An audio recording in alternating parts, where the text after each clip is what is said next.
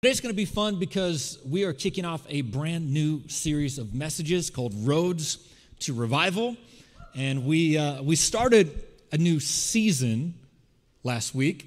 We talked about this new graphic on the wall, Summer R&R, and you might be new thinking, what is a season? Well, seasons, they're how we focus our faith and we give our time a focus and a purpose. And the reason I'm taking time to talk about this, there's a little QR code. You can download a digital version of this resource. We put this together every time we start a new season so that as a church we can be moving together in the things that God has for us. There's prayers in here, ways you can be praying for us and praying for each other as a church. There's scriptures that will encourage you. There's some confessions and declarations that you can confess over your life. There's some questions to ask yourself, but most of all, it explains what this season is about, because Summer R&R for us, it's not rest and relaxation. It is reformation and revival.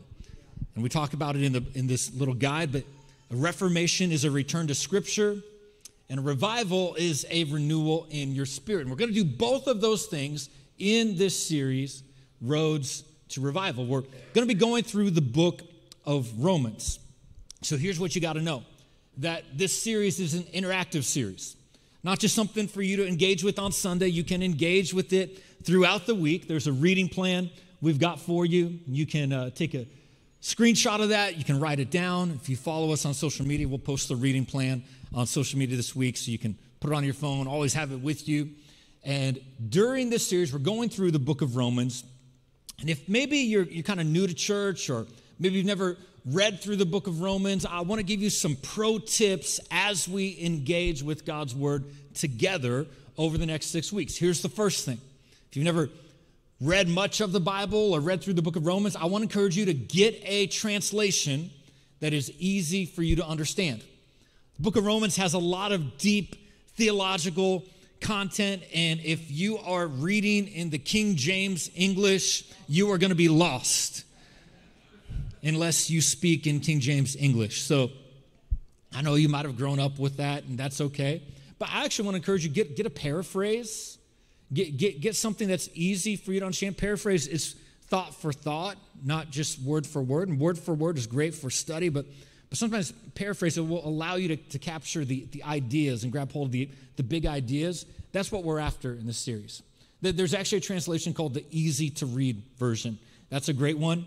There's the New Living Translation. And if you read the Bible on your phone, like I do, that's the primary way. There's dozens and dozens of translations that you can choose from.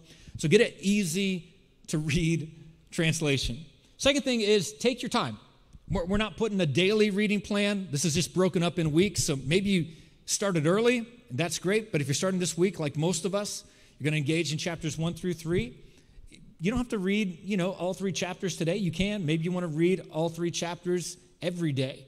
Really get into it. Maybe you want to just take 10 minutes and focus really slow on the first chapter. But I'm going to go through these first 3 chapters this week. And then lastly, maybe what you want to do is do it in a group. And we have a special resource for any groups that want to go through this together. We're going to make the notes from the messages available, and there'll be some questions and some scriptures and discussion questions, all these things that you can engage with. It'll be emailed to you. So if you want to lead it in a group, then you can just email groups at Find Velocity. And you might think, well, I'm not in a group. Can I still get the resource? No. You have to lead a group to get it. But we want to make it easy for you, and just a way to engage with God's word together. But we're going to be taking a journey through the book of Romans. And the first thing you got to know, this is not a verse-by-verse study.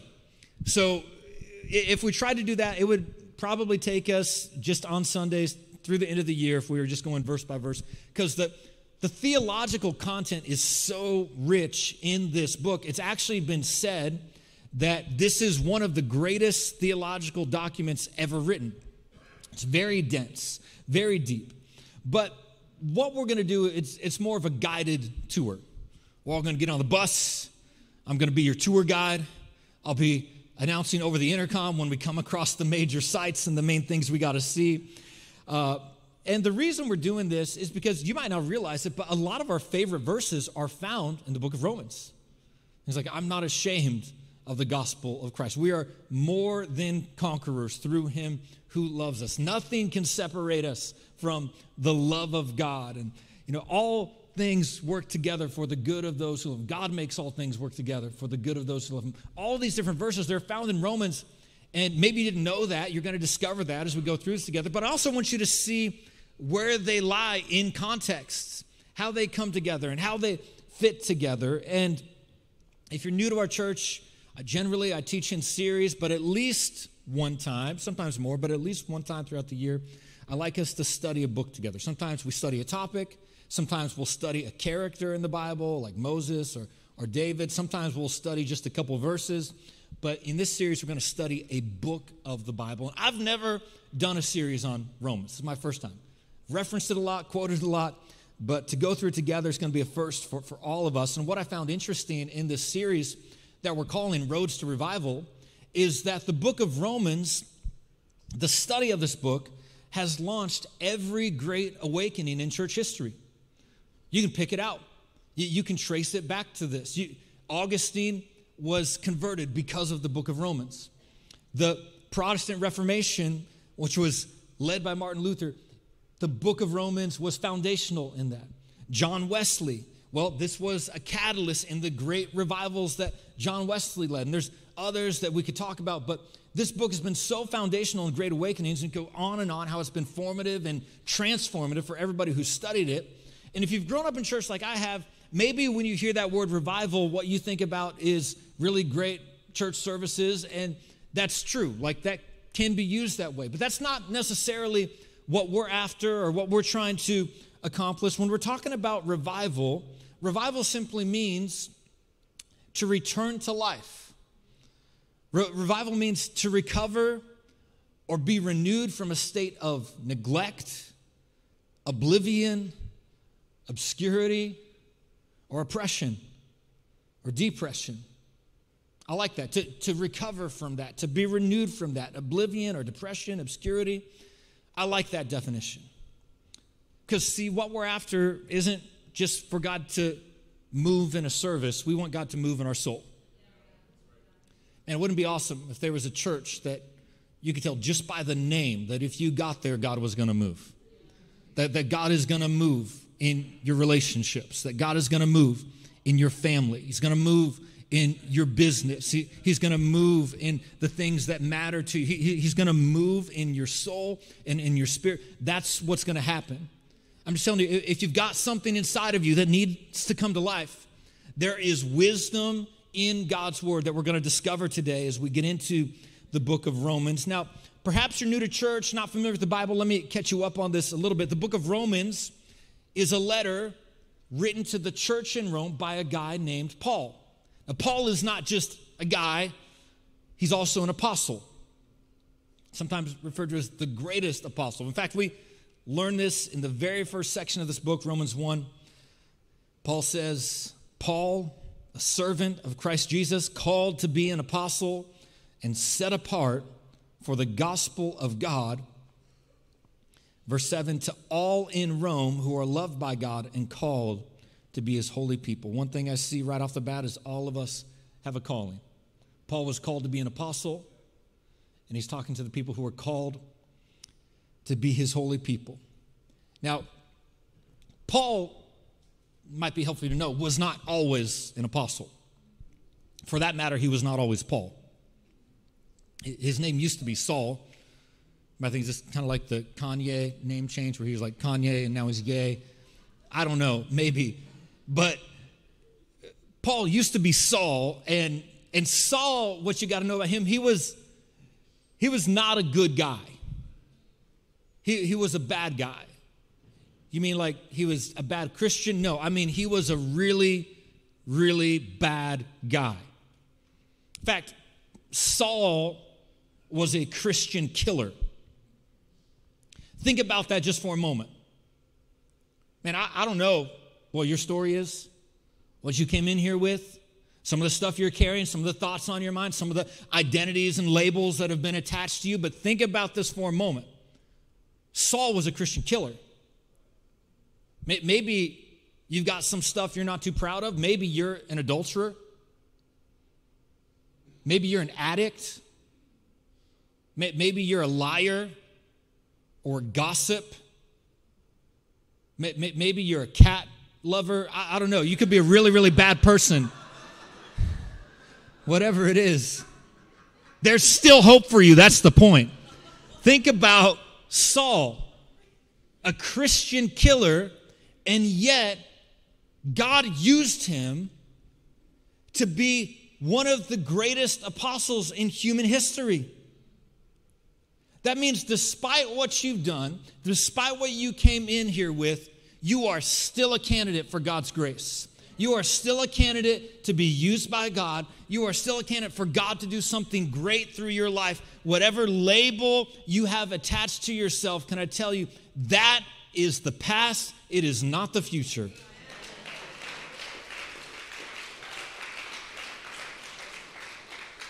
So, Paul's story, it's interesting because it actually begins on a Roman road. He was on this road to Damascus. He didn't realize it was actually a road to revival. He was on this road to Damascus to do what he was good at doing, to kill Christians. And while he's on this road, he has a rendezvous with Jesus.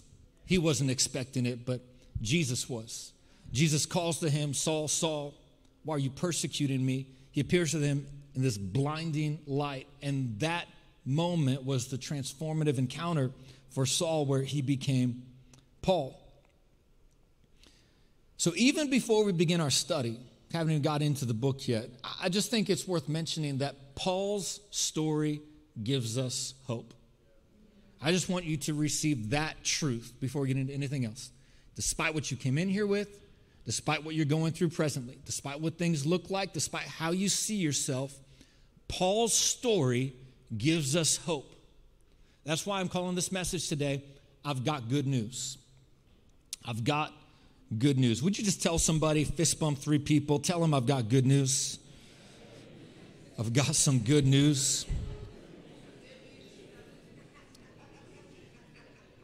It's like to keep you engaged, and everybody loves a good fist bump. It's encouraging.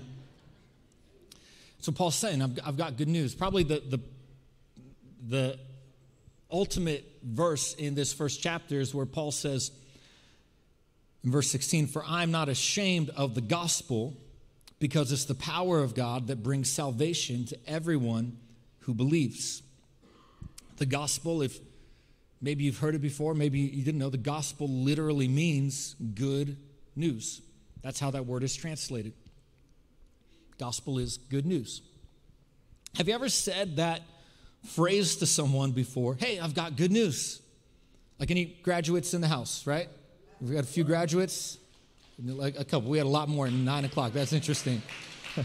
Okay, we'll try something else. You know, you've got, you're getting married. You just got engaged. I've got good news. You're having a baby. Say, I've got good news. When we've got good news, we have a phrase we say at our church, good news is meant to be shared. Right? Like, it's just natural for us. Whenever we have something exciting, there's a restaurant we ate at, we aced the test, we've got somebody's getting married, somebody's having a baby, something exciting happened to us. When we've got good news, we share. Good news is meant to be shared. Don't have to force it. Don't have to think about it. Don't have to stress about it. It just comes naturally. We like to share the good things in our life. That's why I thought it was interesting that Paul says, I'm not ashamed of the gospel. That's kind of confusing to me. Because, if it's good news, why would you even have to say you're ashamed about it? I'm not ashamed to say that I'm married to Marissa. It's good news. Not ashamed to talk about my kids. That's good news. You're usually ashamed of things that you're embarrassed about. Usually ashamed of things that people don't want to hear, people won't receive. But good news is exciting. We all want to know about good news. You got good news? Tell me. I want to celebrate with you. Well, before we get into that, maybe a little context would be helpful. Let me give you some context. You see, when Paul is writing to Rome, it's important to know that Rome was the superpower at the time. It was the center of culture in the known world. What that means is any good thing, any exciting thing, anything that you wanted to participate in, know about, experience, it could be found in Rome. Rome had the best of everything the world could offer. Now, the church in Rome that he's writing to was not a church that Paul founded. In fact, as he's writing this, he has never been there before. As of yet, he hasn't been there. And so he's writing this letter like an introduction. That's why he starts out by introducing himself. He says, hey, I'm Paul. You probably heard of me. I'm a servant of Christ. I'm an apostle called by God for the sake of the gospel. I've been set apart. And he's writing this church because this church has a good report. People are talking about all the things happening at the church in Rome. You see it in verse 8. He says, first, I thank my God through Jesus Christ for all of you because your faith is being reported all over the world. I love this. Honestly, this is my prayer for our church, that people hear about the faith in this church. Man, I've heard what's happening at Velocity. I've heard what's happening in that church in Lawrence, Kansas, how they love people, how they serve their city, how they're making a difference in people's lives. I've heard about that church and their faith. I've heard how they love God. I've heard how they're devoted in worship. I've heard about the generosity of that church, how they're making a difference, not just in their city, but all over the world. I heard about how they care for children and they care for those that are hurting and struggling. I hear about lives being changed in that church, and I hear about how they're gathering in groups during the week, and there's such a bond and unity of the Spirit in that church. I've heard about that church. Well, yeah, that's great. You're catching on. It's quickly becoming my favorite service because this is, if one person claps, everybody claps. We learned that last week. So he says, I've heard about this church. It's an amazing church. And verse 9 says, God, whom I serve in my spirit in preaching the gospel of his Son, is witness how constantly I remember you in my prayers at all times. And I pray that now at last, by God's will, the way may be open for me to come to you. She says, I've heard about you. And since the things I've heard, it causes me to think about you. And when I think about you, I pray for you. And when I pray for you, here's what I pray. I pray that I can come see you soon, that there's going to be an opportunity. See, at this point in Paul's life, he's not a rookie apostle. He's actually fulfilled most of what he's sought to do. He's planted a lot of churches. He's seen gospel communities start up all over the known world at the time. And so at this point in his life, he's heard about this church and the good things happening there, and he's wanting to make sure that the doctrine that's being taught in Rome is the same doctrine that is being taught all over the world in the rest of churches. We learned in our last series how important doctrine is. Just that it's really important. This is a great church. I need to make sure you've got the right doctrine. And so he says that, and then he goes into a large portion of this book to make sure that they understand what doctrine is, and they understand this gospel message. That's kind of the purpose of it. Well, on our journey through Romans, this week in particular, but even in this series, what we're going to discover as we follow Paul along this road is he's going to take us down some paths that we don't expect. Because the way he shows us this gospel message is really by showing us all the wrong ways we can take in life. You know, I asked you earlier, I said, do you ever use the phrase or hear that phrase, I've got good news? Most of the time, when I hear it, it's a little different. It's not, hey, I've got good news. Usually somebody comes and says, hey, I've got good news and I got bad news. I've got bad news. I'm just curious, how many of you are good news people first? You want to hear the good news first? Yeah, some of you, good news first. How many are bad news people first? Bad news, yeah. How many of you just refuse to participate in anything that I ask you? I'm just looking for you so I can stare at you the rest of my message. But in case you're wondering, I'm more of a bad news first person. If you've got good news and you've got bad news, I want to know the bad news first. And here's why. Because most of the time, I can't really understand the good news unless I first understand the bad news. Parents of teenagers, you relate to this? You get a call, it's 2 hours after curfew, you've been wondering where they've been. You say, Mom and Dad, good news. You're like, what's the good news? You are 2 hours late. You should have been here. You're about to be grounded. No, there's just good news. I was in an accident, but I'm okay. Oh, okay, well, now that I know the bad news, the good news makes sense. And that's important because when we get to verse 16, and Paul says, hey, I'm not ashamed of the gospel, the good news, because the power of God that brings salvation to everyone who believes, for the Jew first and then to the Gentile. Most of us think, why would you be ashamed?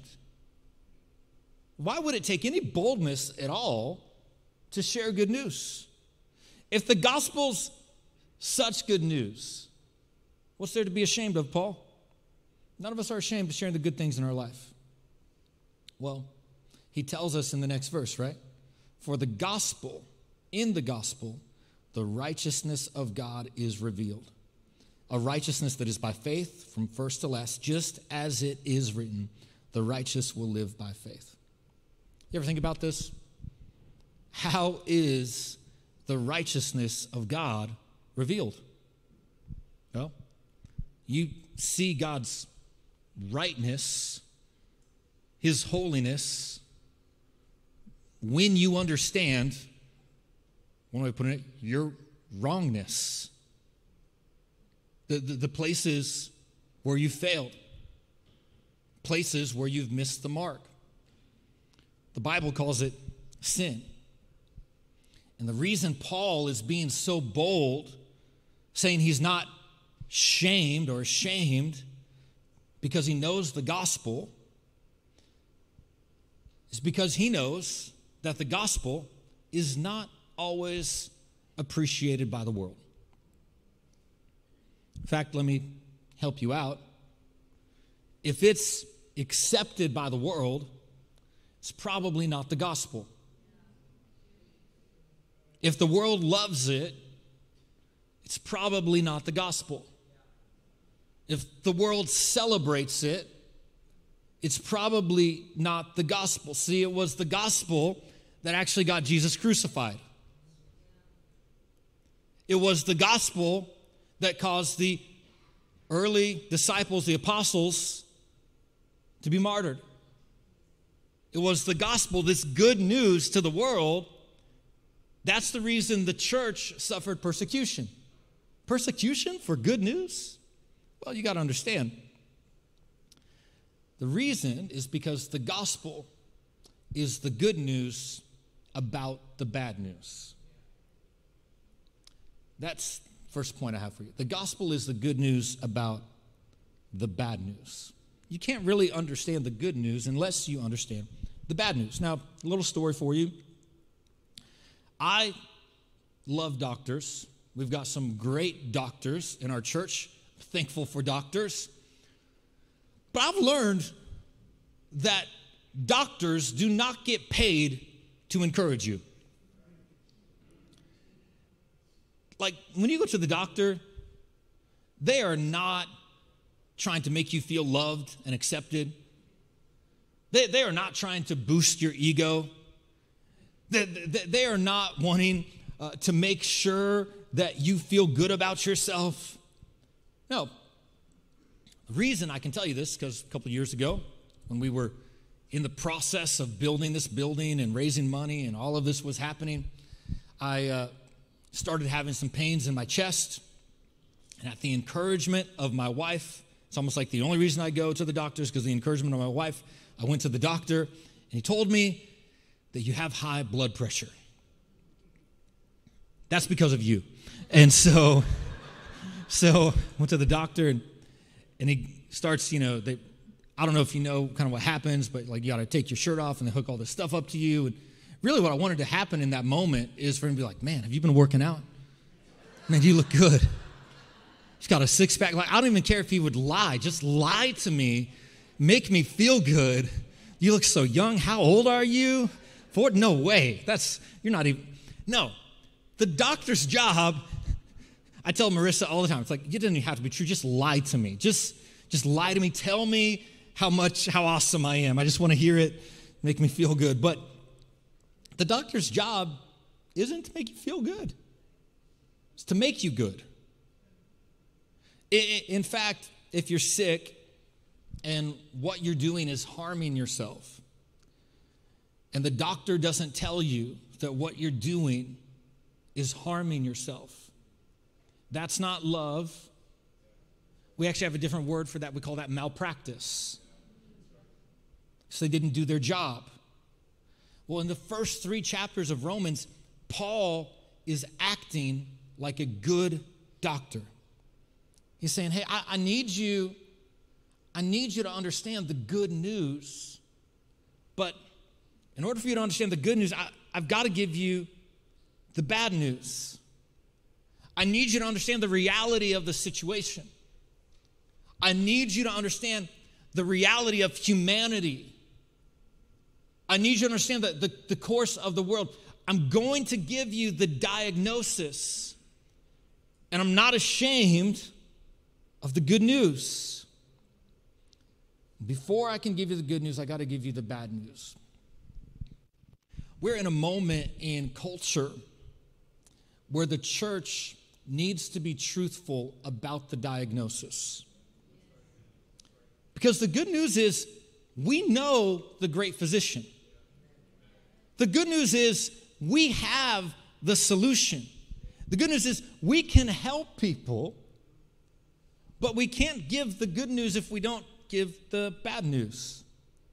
Now, just like a good doctor, the church needs to have a good bedside manner.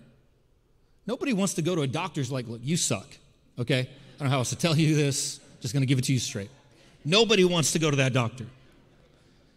But, we can be people who'll say, man, we love you, and we're here to help you, but you need to know the diagnosis.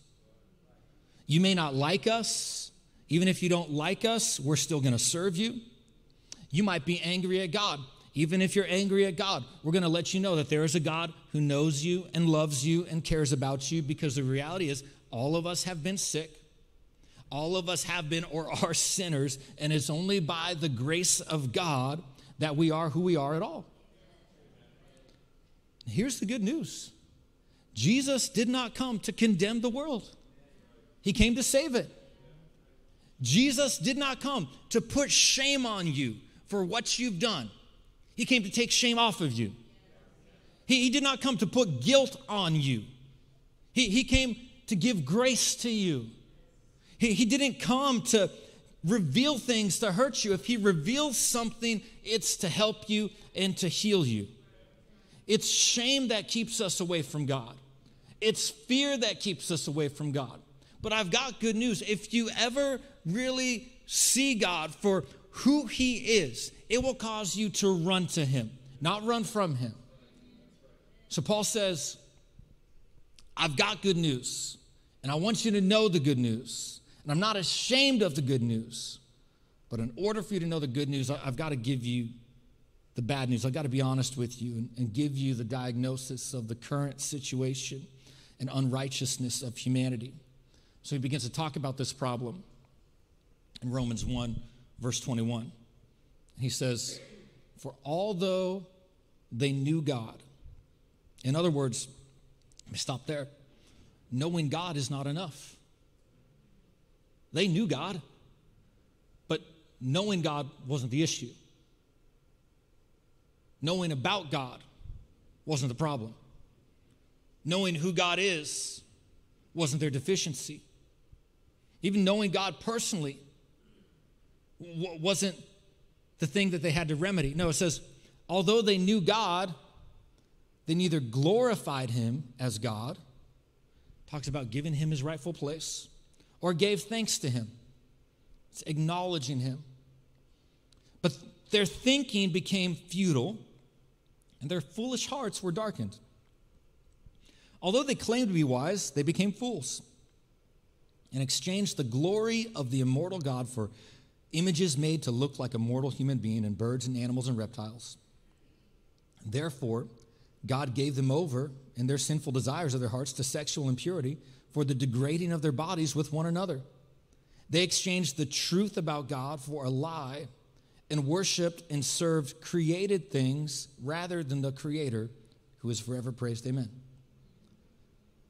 And if you've ever wondered what we're witnessing in the world today, Paul goes on to describe it in detail in the next few verses.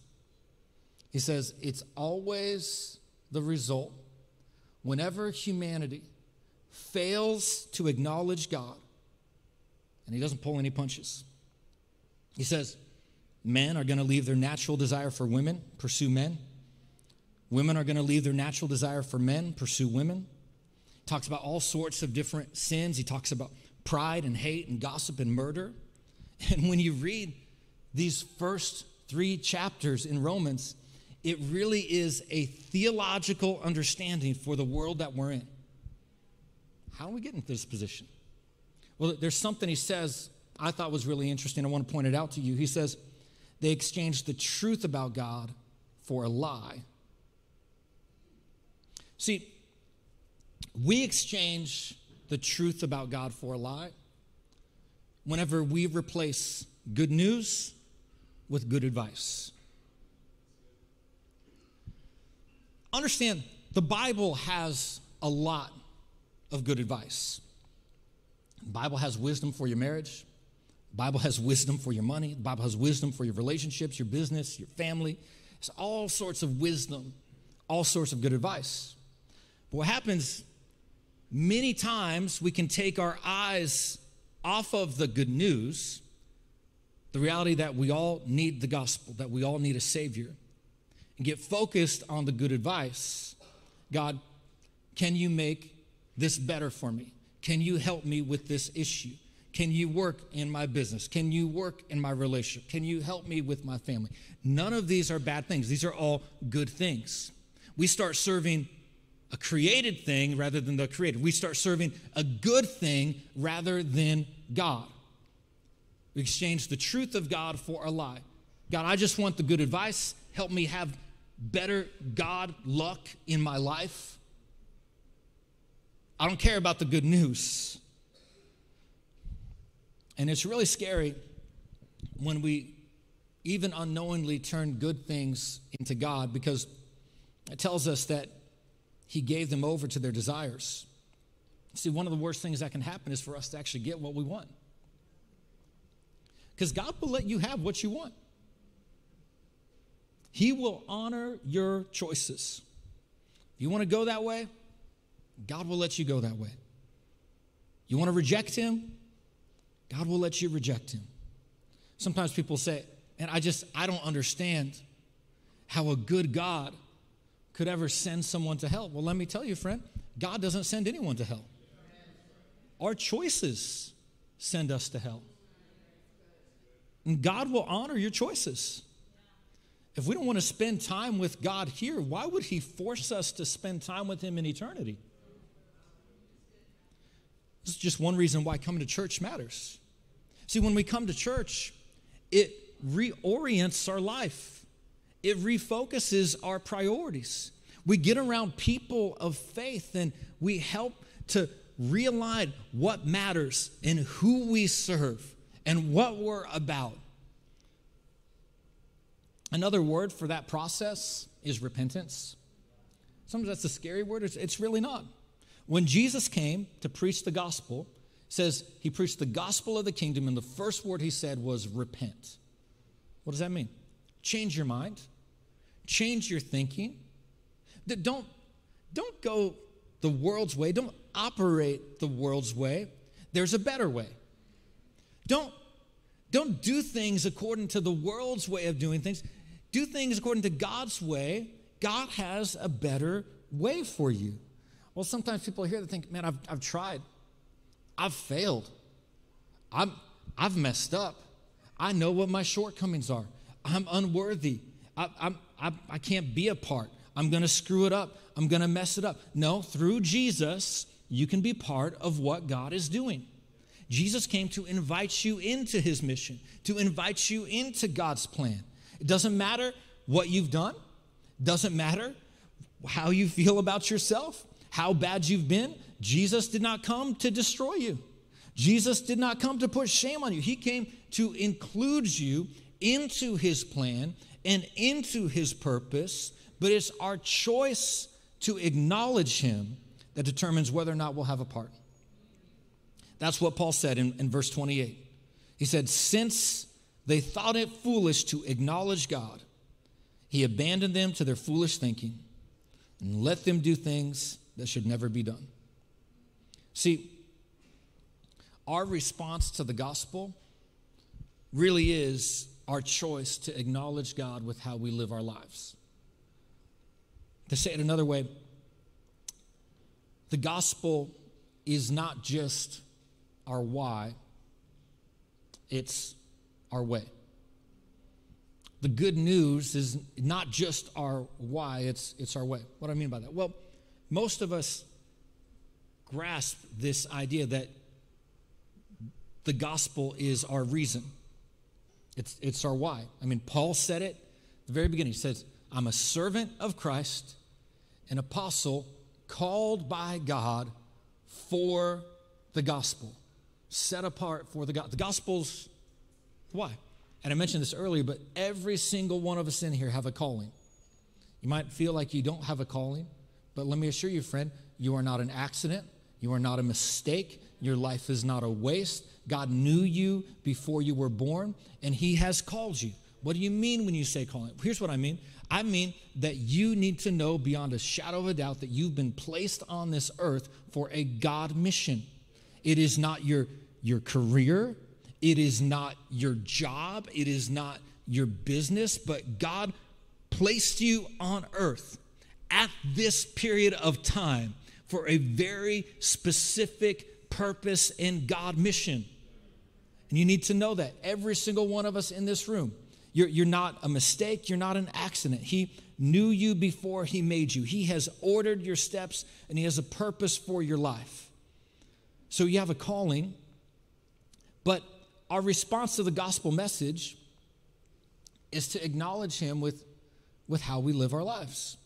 And this isn't a verse in Romans, but I thought when we're talking about roads to revival and everything Paul's talking about in Romans 1, this is very important. Proverbs chapter 3,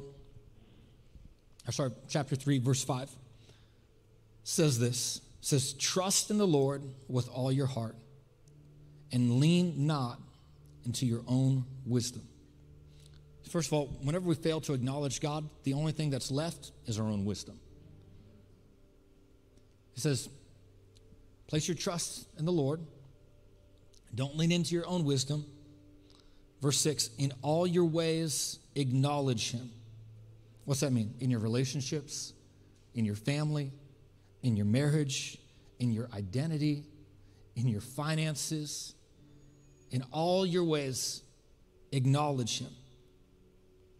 And what's the result? It says, he shall direct your paths. In other words, he will put you on the right road. Paul's going to show you all of the wrong ways when we fail to acknowledge God. When we fail to acknowledge him and give him his place and give him glory and thank him for what he's done in our life, this is the result. There's a wrong path here. There's a wrong path here. There's a wrong path here. Proverbs tells us, but when we acknowledge him in all of our ways, he'll put us on the right path. In fact, I didn't include this verse. You just got to write it down, look it up for yourself. In the very next verse, 7 and 8, says, if you do this, it will be health to your body and strength to your bones. That sounds like revival to me. When you begin to acknowledge God, give him his place, he will put you on the path for a personal revival. When you start to follow Jesus, you walk a little different. Just a step at a time. And man, no matter where you're at, you've got some stuff that you are ashamed of, some stuff that's been holding on to you in terms of identity, some stuff that you haven't been able to get free from. Can I tell you, the Holy Spirit wants to help you. He wants to come in and just a little step, and a little step, he's going to guide you. I like the fact that it's a path, because it's not an overnight thing. It's not. Just like we're going through a journey in Romans, well, it's a journey with God. And just each step of the way, you acknowledge him. God, help me in this. I need your help. I need your perspective. I need your wisdom. I need to honor you in this place. God, help change my thinking. Let me think in line with your word and your will and your purpose. Help me to know the plan, the calling that you have for me.